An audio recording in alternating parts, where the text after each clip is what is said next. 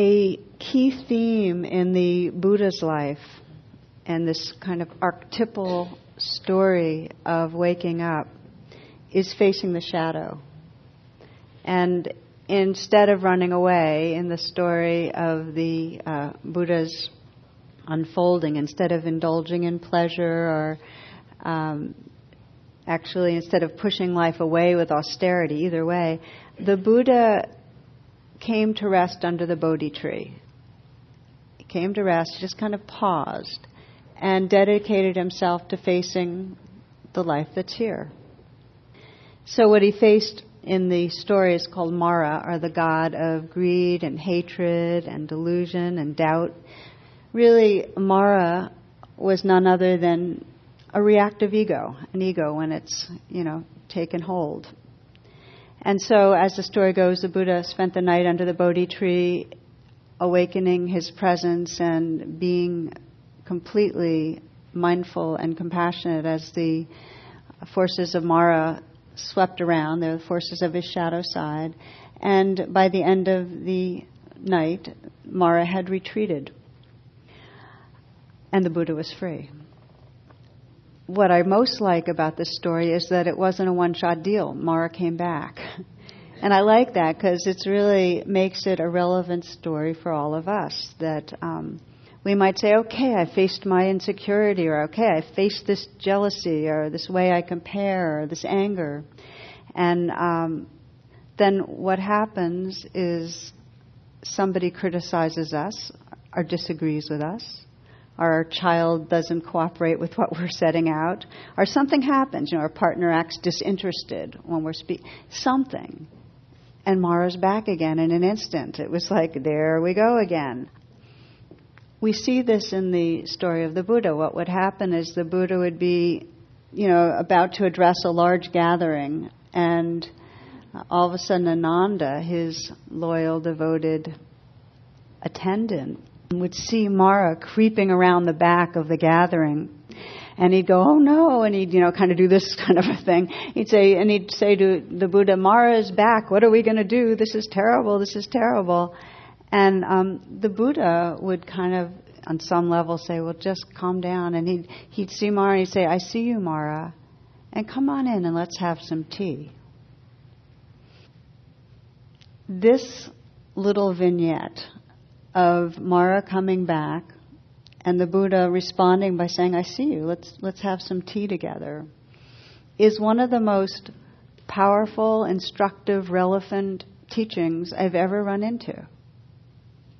It's a great image, inviting the shadow to tea. So what I'd like to do tonight, and I try to do this frequently, is let this story be at the center of our reflection together. How in our lives, when Mara appears, can we pause and instead of going, oh my God, something bad's happening, can we instead have that attentiveness so we can look and say, okay, I see this. And okay, let's be with this. Let's be with this with a quality of friendliness.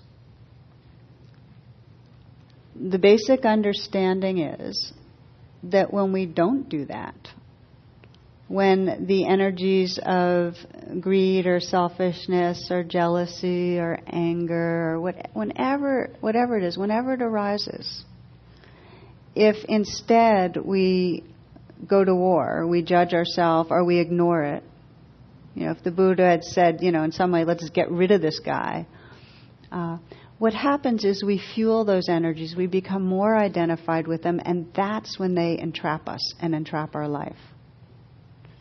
So this is really an investigation of how, when these energies appear, can we actually let them be a gateway to being more awake, more compassionate, and more free.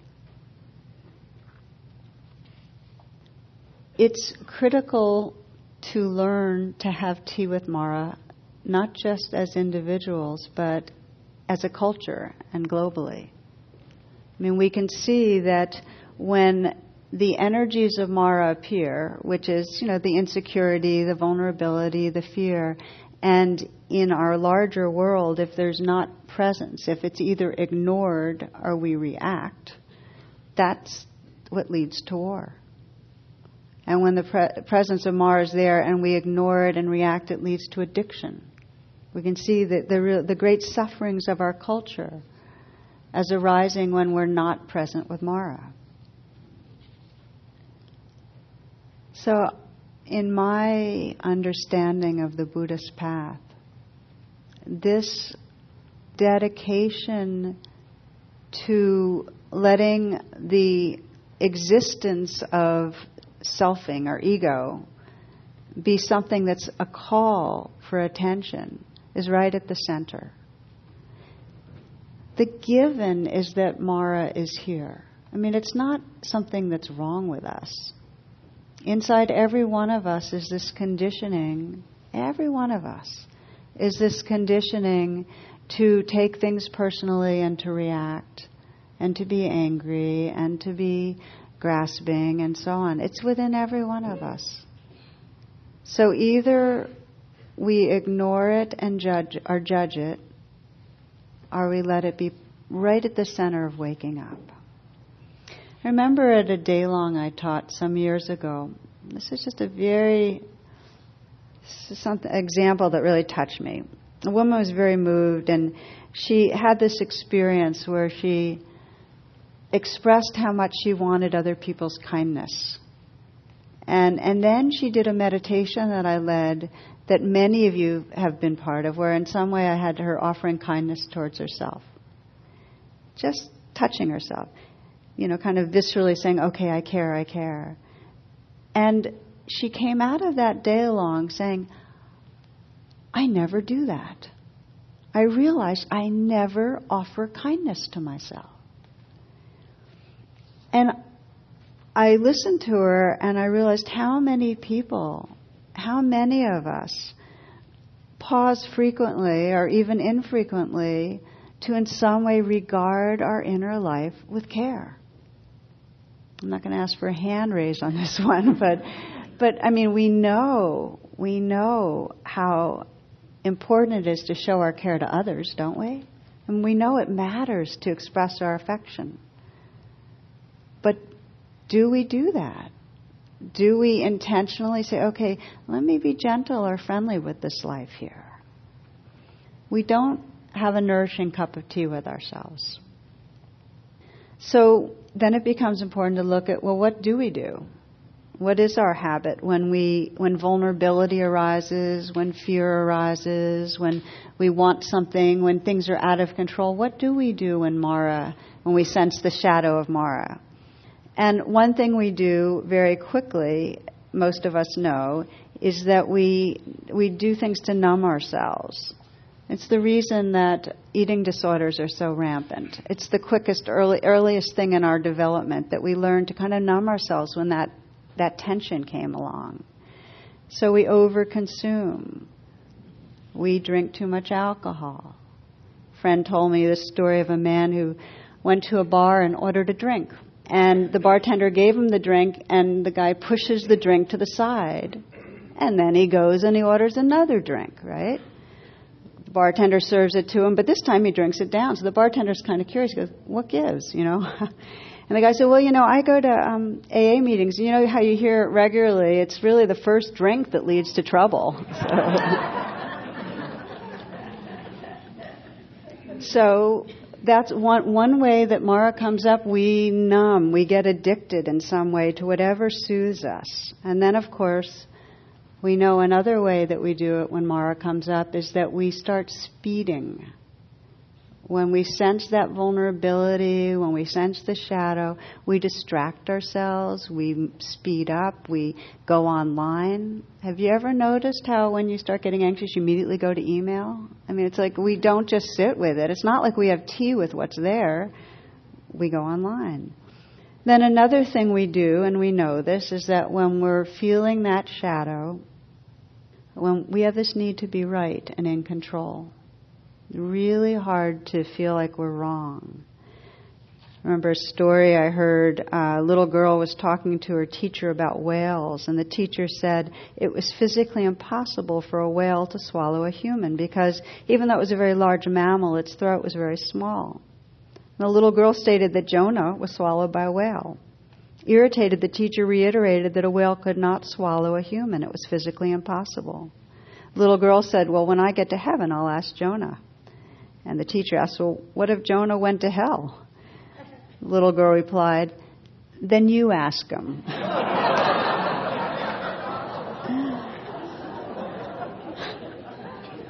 So you get the idea, though. It's like when we get tense, restless, anxious, we want to be right and we put others down. We make them wrong. Now, the main way, and this is, I'm going to spend a little bit more time with this, that when Mara appears, and again, that's these kind of ego shadow presentations, the main thing we do when we sense the shadow inside us is we turn on ourselves and judge ourselves for it. We don't like our ego. Even when we're feeling superior, a part of us doesn't like our ego. We don't like that inner sense of holding, grabbing, pushing. We don't like that. So we judge ourselves. We condemn our imperfections. Church bulletin in front of a church said, sermon this morning, Jesus walks on water. Sermon tonight, searching for Jesus. So you get the idea. So I call this the trance of unworthiness, as many of you know, because we are judging chronically on some level. We're monitoring and sensing ourselves falling short of our idea about how we should be. How many of you feel like you do judge yourselves too much? Can I just see by hands? Okay. So most of us. Now, the reason that I like the word trance is because even though we are aware that we turn on ourselves, we're not aware of how much that's impacting our living moments. We're not aware of how, when we're with others, the fact that on some level we don't trust or like ourselves is affecting our spontaneity and our freedom and how intimate we feel we can be with another person. Because deep down we feel like, I know what I'm like. And when they find out, there's not going to be that good connection, right? It's a trance because we don't realize that when we're feeling something's wrong with us, we're not so free to really give ourselves wholeheartedly to our work or to creativity. And in a deep way, when we think something's wrong with us, we can't relax in the moment. There's always a sense we should be doing something more, that we have to kind of protect or defend or cover up. We can't be at ease. This is very much reinforced by our culture. Our culture is one where there's a sense, there's not any easy way of belonging. You have to kind of prove yourself to belong, whether it's to belong to your friends or your spiritual community or your school community or your work community. You have to meet certain standards. And very early on, our parents, as messengers to the culture, kind of implanted these ideas that be this way and don't be that way. Be intelligent or be special or prove yourself in this way or don't be so loud. And how many of us feel that we met the standard, I can speak for myself. I'm aware of this kind of inner monitoring a lot of the time that is in some way saying, well, how am I doing now? And then there's some of ideas of how I should be, like relaxed and open and loving and generous and not self-concerned and whatever it is. And then there's this gap between that and what's actually happening. So the reason I'm spending time on this is that the gap is because in some way I'm detecting Mara. I'm detecting the ego self, the self that's grasping, the self that's avoiding, the self that's concerned with herself. Now, I was sharing this trance of unworthiness teaching many years back with one student who described his own, and I shared this in the book Radical Acceptance. I'll share it again with you. He said he reminded himself of a tiger. Her name was Mohini, and she was in the D.C. National Zoo decades ago now. And Mohini was actually this lion was put in a tiger's cage. I think it was like a 12 by 12 cage. And she would just pace back and forth. And finally, the naturalists and the zoologists and others created this new natural environment for Mohini out, I guess it was in Front Royal. But she had a field and ponds and just acres and acres. And so they, with enthusiasm, excitement, they bring her to her new home and release her. And she goes to one little corner of the compound. And for the rest of her days, Mohini just walked back and forth, a 12-foot stretch in the corner of the compound, till she wore down so there was no grass there. She never explored the wildness there. And this man said he reminded himself of that because in some way he kept himself caged by his judgments. That by being in that trance of unworthiness, he was unable to venture into the wholeness of his being, into his spontaneity. He wasn't able to love fully because in some way he kept himself contained. When we don't have tea with Mara, when we don't see and open to the parts of ourselves that are challenging, that are clutching, are fearful, when we don't open to that, we end up living in a cage. We can't be all that we are. So the Buddha taught that the ground of suffering is forgetting the essence of who we are. We forget the goodness, the vastness, the consciousness. We forget the heart. And we get identified with Mara. We get identified with the ego. He said this is really the source of our suffering. And the reality is that we're all afraid of the same stuff. We're secretly afraid that we're not okay, that we're disgusting, that we're frauds, that something's wrong, because in some way we detect the ego and think it's bad. And this is really the invitation tonight that we're exploring, is to step out of this notion that what in the Buddhist mythology is called Mara and what we might call our ego self is bad. But rather understand that when we deepen our attention, those very energies become part of waking up. If we don't pay attention, they become a cage. They limit us.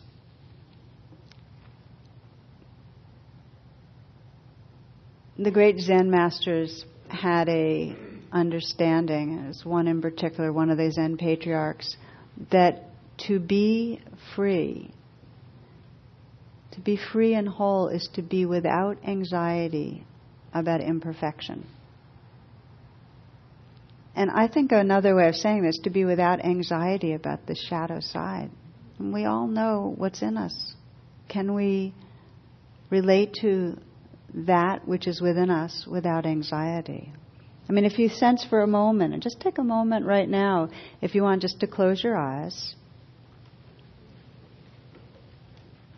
and sense something that you habitually kind of put yourself down for. Some expression of Mara. It might be the way you get confused, or angry, anxious, or insecure, blaming, judging. Some way that Mara plays through this particular body-mind. There may be even a recent example, very recent, that comes to mind, of Mara playing out.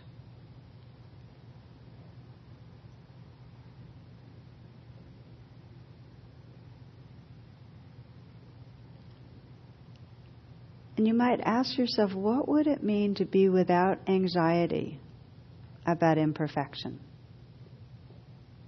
Without anxiety about the fact that this conditioning is here.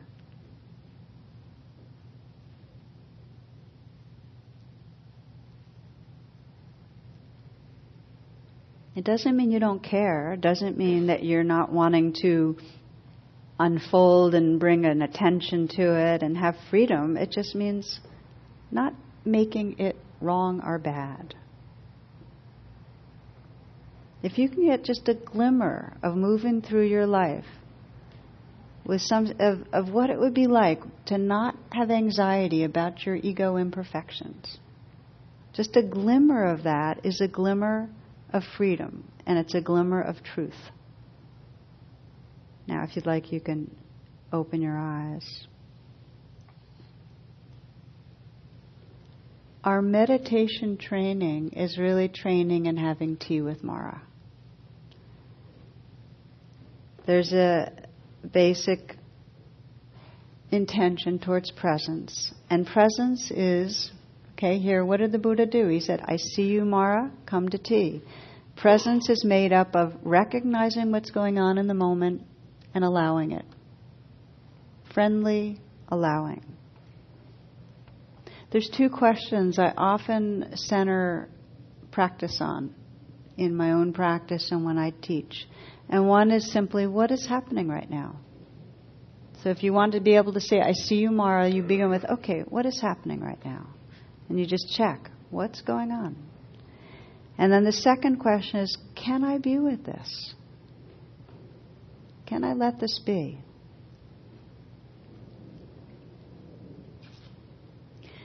We can do this with the small kind of tensions, and we can do this with the big occasions of our life. What is happening, and can I be with this? The story that I'd like to share with you, and some of you I'm reminding you of, that I find so instructive, I reflect on it myself a lot, was an encounter I had with a man, now it's probably 10, 12 years ago, at a retreat center in New England.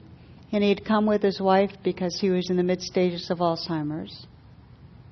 And he needed her to help him find his way from room to room and to get to the sittings on time and to help cut his food and so on. He knew his condition. He was a psychologist, and he's also been meditating for 15 years. And when we had a meeting, he was very upbeat. And in a way, I kind of asked him, well, what gives? What's letting you regard this in this way? Because, he really had a kind of resilience, is the best word, I guess. And he said to me, he looked me in the eye and he said, I don't think anything's wrong. He said, it's like fall, when the leaves fall, it's a change of seasons, and it's painful sometimes and scary sometimes and sad sometimes, but it's not wrong. Then he went on to tell me about something that happened early onset, where he had been invited to teach a class, and there were about 100 people, and he got there, and right before he started to speak, he went completely blank, like completely blank. He had no idea what he was going to say. He had no idea why he was there or why 100 sets of eyes were looking expectantly at him. And here's what he did. First, he actually paused. He didn't do anything. He just paused. And then he put his palms together, and he began to name what he was aware of. Confused. And then he'd bow. Afraid. And then he'd bow. Heart pounding. Then he'd bow again. Embarrassed. Bow. This went on for a bit, and after a while he started saying, okay, relaxing a little, calming down, bow. Finally, he looked around and he said to the group, I'm sorry. And one of the people there said, stood up and said, no one has ever given us the teachings this way. And what had he done? He paused. Samara's arising, all the confusion and the reactivities arising, and he paused. And that's the beginning of having tea with Mara, is you just stop.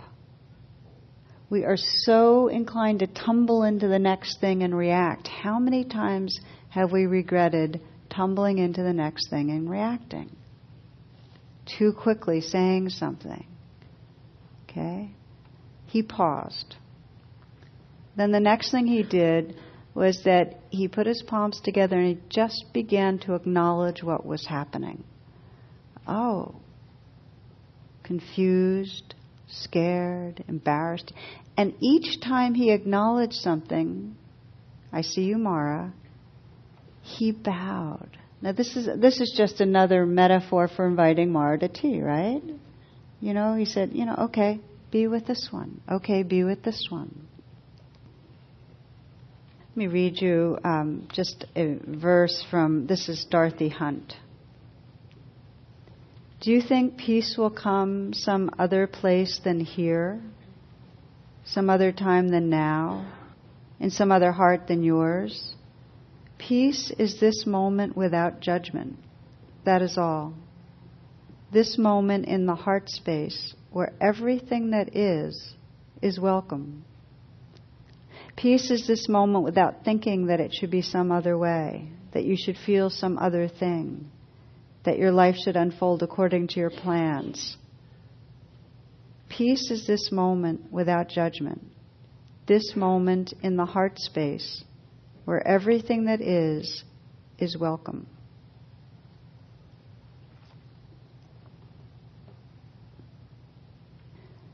So let me speak to the challenge of having tea with Mara. Okay, the first big challenge when Mara appears, we're not so alert because usually when Mara appears, the fear or whatever it is proliferates into thoughts and we are just down the tracks in our thoughts. We're just off in them. We're in a trance. So there's not that much presence to say, oh, pause, be with what's here. We're just spinning. So one of the big trainings that we have, because the tendency is so quickly to want to fix or control or manage life rather than be with what's here, one of the big trainings in our spiritual path is to learn to notice thinking and come back. Notice thinking and come back. Right here. Just be right here. And it's a really big training. It's challenging because we're very, very addicted to our thoughts. We really rely on our thoughts to straighten things out quickly, fix the problems, take care of it. So to have tea with Mara means we have to come back. It means we have to let go of the thoughts and come into the moment. Now, one of my favorite descriptions of this practice is Ajahn Sumedho. He says this. He says, the practice of letting go is very effective for minds obsessed by compulsive thinking. You simplify your meditation practice down to just 2 words, letting go. Rather than try to develop this practice and then develop that and achieve this and go into that, understand this and read the suttas and study the Abhidhamma and then learn Pali and Sanskrit, then the Madhyamakaya and the Prajnaparamita and get ordinations in Hinayana, Mahayana and Vajrayana, write books and become a world's renowned authority on Buddhism instead of becoming the world's expert on Buddhism and being invited to great international Buddhist conferences. Just let go, let go, let go. I did nothing but this for about 2 years. Every time I tried to understand or figure things out, I'd say, let go, until the desire would fade out. So I'm making it very simple for you to save you from getting caught in incredible amounts of suffering. There's nothing more sorrowful than having to attend international Buddhist conferences.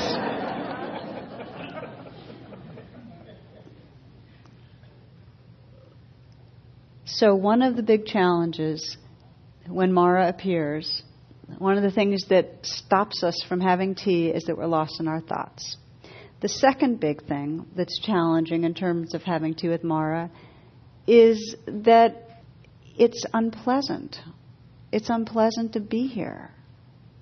I mean, we would be inclined to have tea if it was really like having tea, right? Good tea. But what happens is we arrive here to be with what's there and we get directly in touch with angst, with a kind of, if it's a feeling of fear, it's a squeeze. If it's a feeling of anger, it's this kind of explosive thing that we just want to act on. If it's a feeling of restlessness, we just want to get away. We don't want to sit down into the moment, do we? It's hard. So there's an equation that is very, very helpful to remember, which is that pain times resistance equals suffering. That whatever is here, whatever the pain of Mara is here, to the extent that we resist it, that amps up the suffering. And then, of course, if you plug into that equation, what if there's zero resistance? Pain times zero equals zero suffering. So we know it when it comes to something like childbirth. We know that if there's pain in the body, there's contractions. If you push against the contraction, more pain. We know physically that if there's pain in our body and we tense against it, that those knots become a permanent fixture in our body and we cut off circulation and flow, and that everything about healing has to do with relaxing and letting the flow resume, right? We know that it's not healthy to tense against tension in the body. Same thing with emotions. When Mara is there emotionally, for us to push against Mara, to ignore Mara, locks in that emotional pain.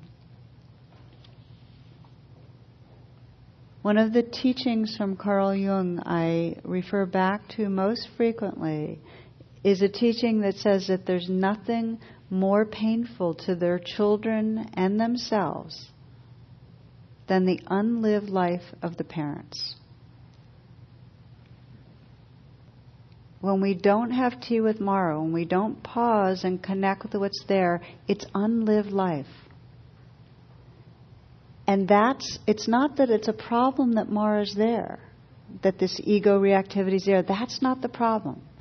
The problem comes when we're not willing to be with it. Then it proliferates. It proliferates and it begins to create the shape of who we are. The unlived life. So our practice, as I mentioned, this having tea is being able to pause and say, okay, this is it, it's here, this energy, and choosing. And it's a courage. It's a kind of brave thing, choosing, okay, I'm going to be with this. I'm going to feel this. And the first step I found that really makes it possible to kind of gentle into it when it's difficult is to formally acknowledge, oh, I'm suffering. This is hard. Let me just say that again. That if you can get it, ouch, this is difficult. And not add on, oh, other people have to deal with worse things, or, oh, I deserve it, or anything else like that. But just keep it pure and simple. This is hard. Ouch. Then it's possible to begin to gentle into it and have tea with it. So that's the first kind of key thing. I sometimes call it ouch. If you can say, ouch, this is hard. The second key piece when it's difficult is kindness, is intentional kindness. And I want to spend a few minutes on this because unless there's the intention to be kind towards how Mara is presenting in us, to be forgiving that Mara is presenting in us, on some level we're going to be armored. And I'm spending time with it because we so quickly judge ourselves for having Mara arise. Forgive, forgive, forgive. The story that helps me on this one, on this kindness piece, one of the first illustrations that I ran into that really just stuck with me for a long, long time. It was a woman who described how her adult daughter asked her to join her in therapy, and then in the therapy session let her know that when this daughter was a teenager, her stepfather, this woman's then husband, had abused her repeatedly. Now, at that time, this has been going on, this woman had been drinking heavily, and she was clueless. So here she is, now her daughter's an adult, hearing about that this had gone on. And when she heard it, when she realized that in some way she had been collaborated with her drinking, let it happen, she went into this crushing depression. I mean, she just crushing. suicidal depression. She went to see a Jesuit priest who'd been a teacher actually in her college, Catholic college, and now retired. And he sat and talked, she spoke and described everything that was going on. And he took her hand in his and he drew a circle in the center of her hand. He said, "This is what you're living with right now. This rage and this fear and this self-loathing and everything you've just named. This is what you're living with, and you have to feel it. But please try to remember this too." And he put his big priest hand over hers and he said, "This is the merciful kingdom of God. This is the mercy of God. And if you can remember this, if you can feel what you have to feel, but remember this," and again, this hand and this warmth, he said, "if you can feel this too, you will discover a compassion that can heal and free you."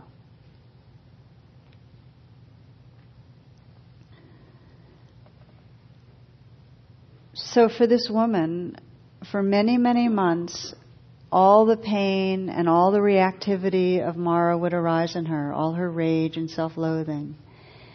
And at first she just imagined the priest's hand over hers. It was just a very immediate physical thing she could remember, some kind feeling.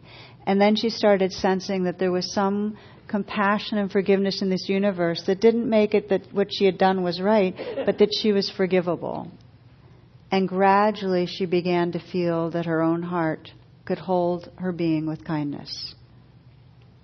We can't have tea with Mara unless we forgive that Mara's there. I mean, how many of us have treated those we most love in ways we regret? I'm not asking you to raise your hand on that. I mean, most of us at times, right? How many times have we had our fears or our preoccupation, our anger, or our personal needs be so compelling that we weren't able to, and maybe it didn't even happen consciously, maybe we weren't aware at the time, but in some way we couldn't show up.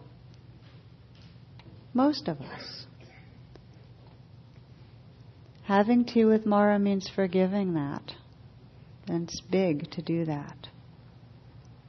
Now, in a few moments we're going to do a meditation, a having tea with Mara meditation, which I suspect you knew we would. But before we do, I want to say something that feels really important. That often these kind of teachings are given very energetically, saying, when it comes up, just pause and notice it and open to it and be with it. And what I'd like to say is that it's not always time to have tea. That there are times in our life where we can't do that, and we need to understand and forgive that too. That we can't just be with what's there. There are times that we might be touching into trauma that we just don't have the resourcefulness to be with that trauma. Are times that we've just been worn down by our distress or our stress, and we need to kind of step away from the rawness of it. So there's a kind of wisdom to knowing when we have the resilience or the strength or the humor or the perspective or whatever it is that the Buddha had when he said, "I see you, Mara, and come on in and let's have tea." There are times that we might need support. We might need backup while we're having tea with Mara, like a friend or a therapist or a healer or a teacher. Sometimes we can invite a presence there when we're having tea that might not be there physically, but we can emotionally invite in God or Jesus or the Bodhisattva of compassion to be with us while we're having tea with Mara. Whatever works. And at times we just don't do it. We go off and have a cup of tea somewhere else, or go and have some exercise, or listen to music, or read a good book. It's okay. The deep point here is this understanding that eventually, to be free, we need to open with kindness to the different energies that live in us. We need to live this life. That by opening to Mara and having tea with Mara, our identity with Mara dissolves.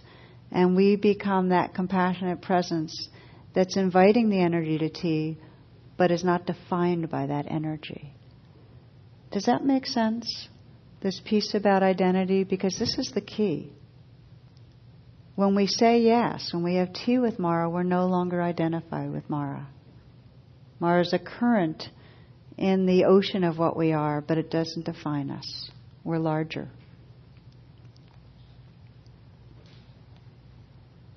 Okay, let's practice. Let's explore this a little.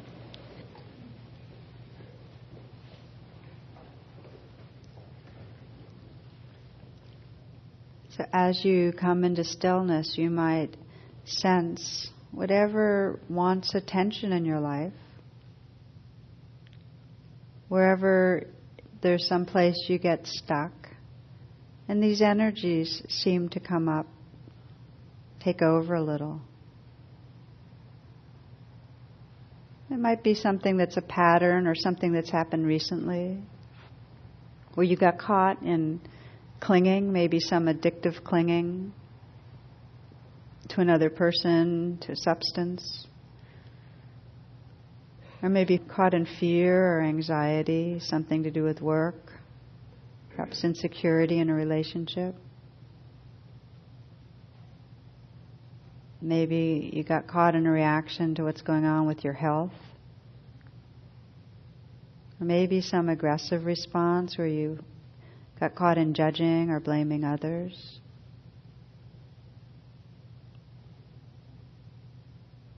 Just sensing some pattern where you've kind of gotten caught in kind of reaction that you'd like to bring more presence to.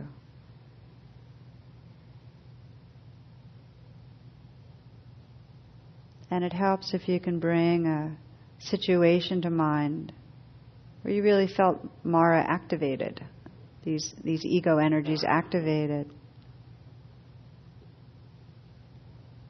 Kind of go, if you're running a film, just go to right to the segment that where it's most strong. And kind of freeze the movement there and just really investigate a little. What's the fear? What's the worst thing you think is going to happen in those moments when you're caught up in Mara?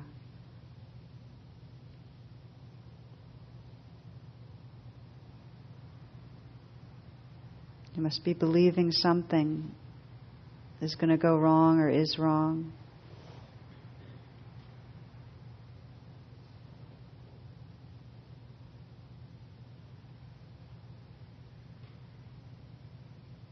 In those moments you might have some ideas about how the world's looking at you. Some fear, some hurt.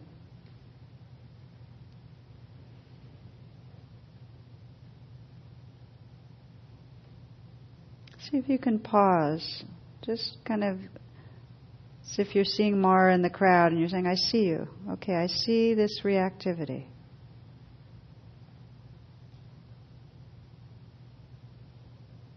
You might notice how you normally relate to the reactivity, whether you don't like yourself for it or what kind of judgment's there.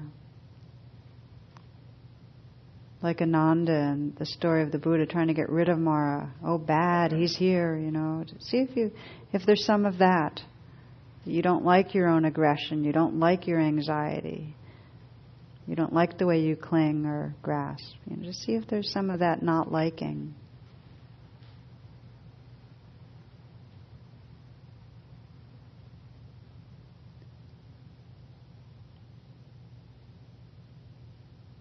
Like the man that I described with Alzheimer's, see if you can keep on pausing and noticing and just see what's here and just see if you can begin to name it. Just, okay, fear. Just say yes. In some way, the bow is like saying yes, or if it helps you to put your hand on your heart, I often do that. It's as if you're just noticing what's there and you're, with the hand, you're just sending that message, it's okay. This is allowed to be here. It's a beautiful thing just to allow the experience to be there, but to allow it in awareness. Very different than being identified with it. Okay, jealous. Yes. Yes to this. Hurt. Okay, this too.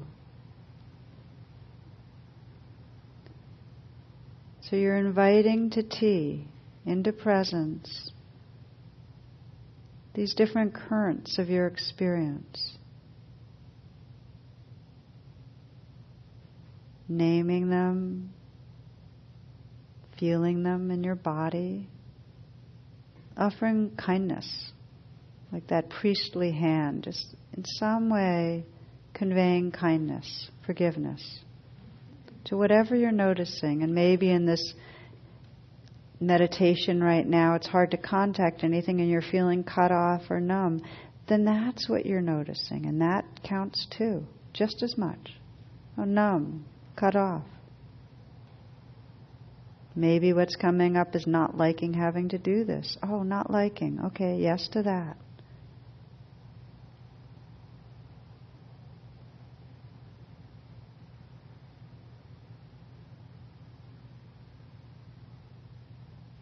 Your only real job right now is to notice what's going on inside you and say yes with kindness.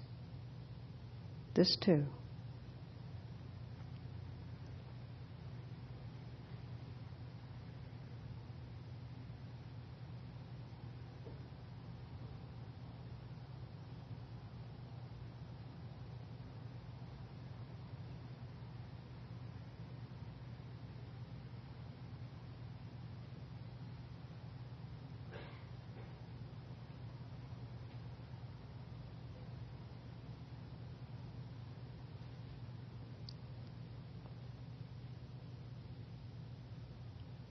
You might sense if there's any other part of your inner life you'd like to invite to tea right now.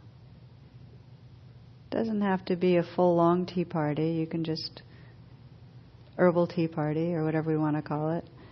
Just inviting the parts of you to be here. And to say this too. Forgiven, forgiven.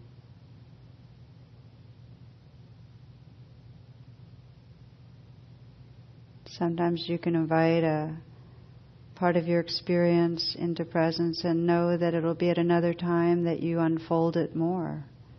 But just to acknowledge, to bow, it's okay. Noticing how the more you include and say yes to, the more you open to a spacious presence, to a sense of beingness that's not confined, not caged, not limited to the ego. You become larger with yes.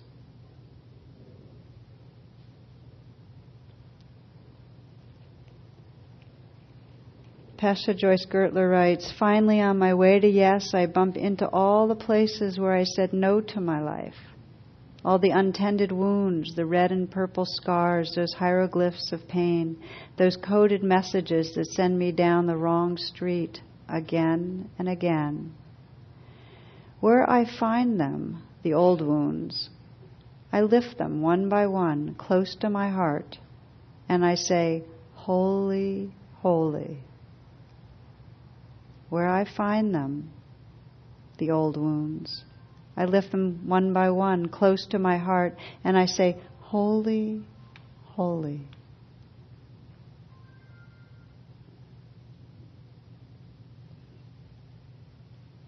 Okay, opening your eyes.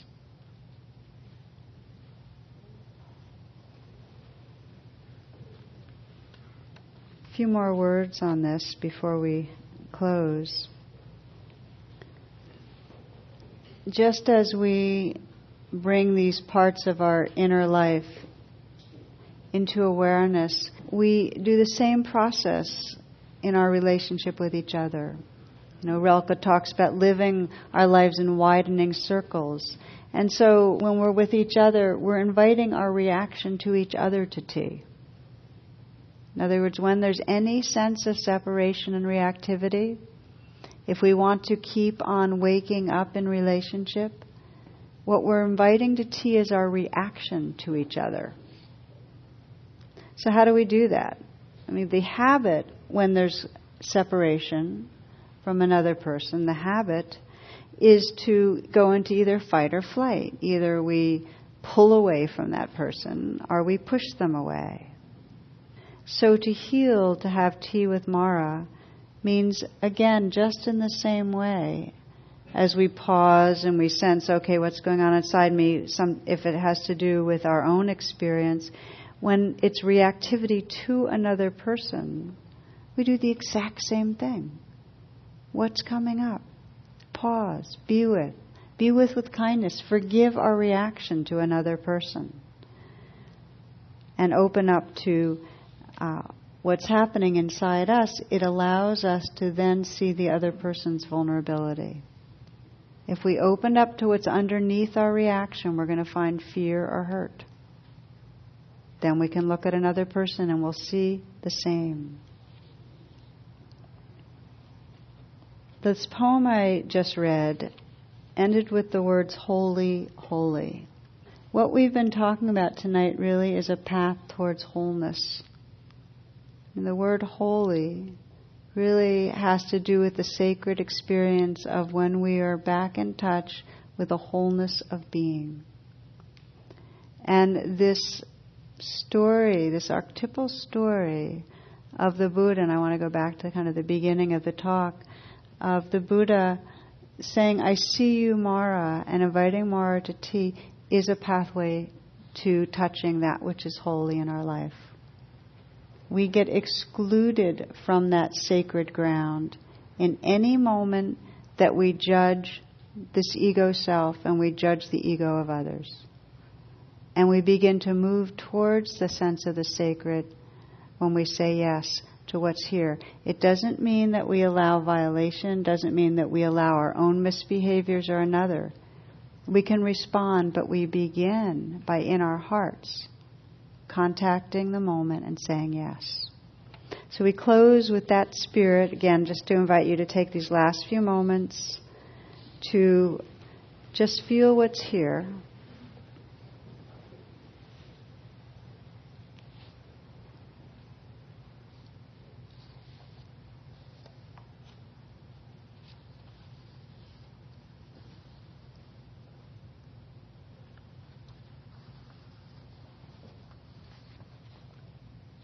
And as you pause, asking these two basic questions, what is happening inside me right now?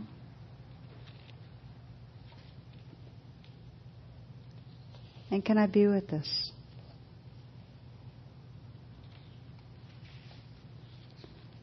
And to experiment with whatever you notice is going on inside you, see how deeply you can say yes.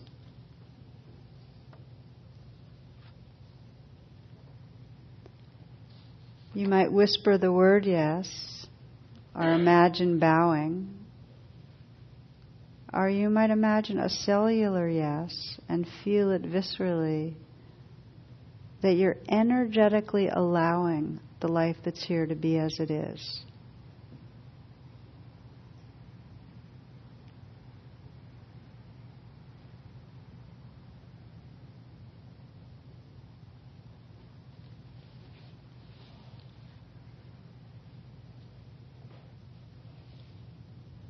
Who are you when you're saying yes to the life that's here? Who are you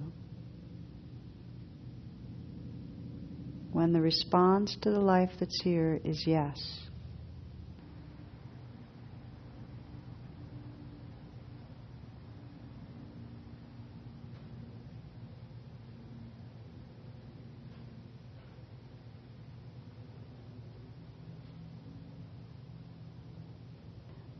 May we recognize the loving presence that is the very essence of our beings. May this life be lived from the realization of loving presence. May all beings touch a great and natural peace. May all beings be free. Namaste.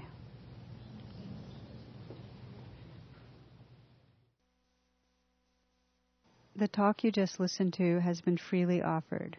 If you'd like to make a donation, learn more about my schedule, or about programs offered by the Insight Meditation Community of Washington, please visit either my website, which is tarabrach.com, or IMCW's site, which is imcw.org. Thank you very much.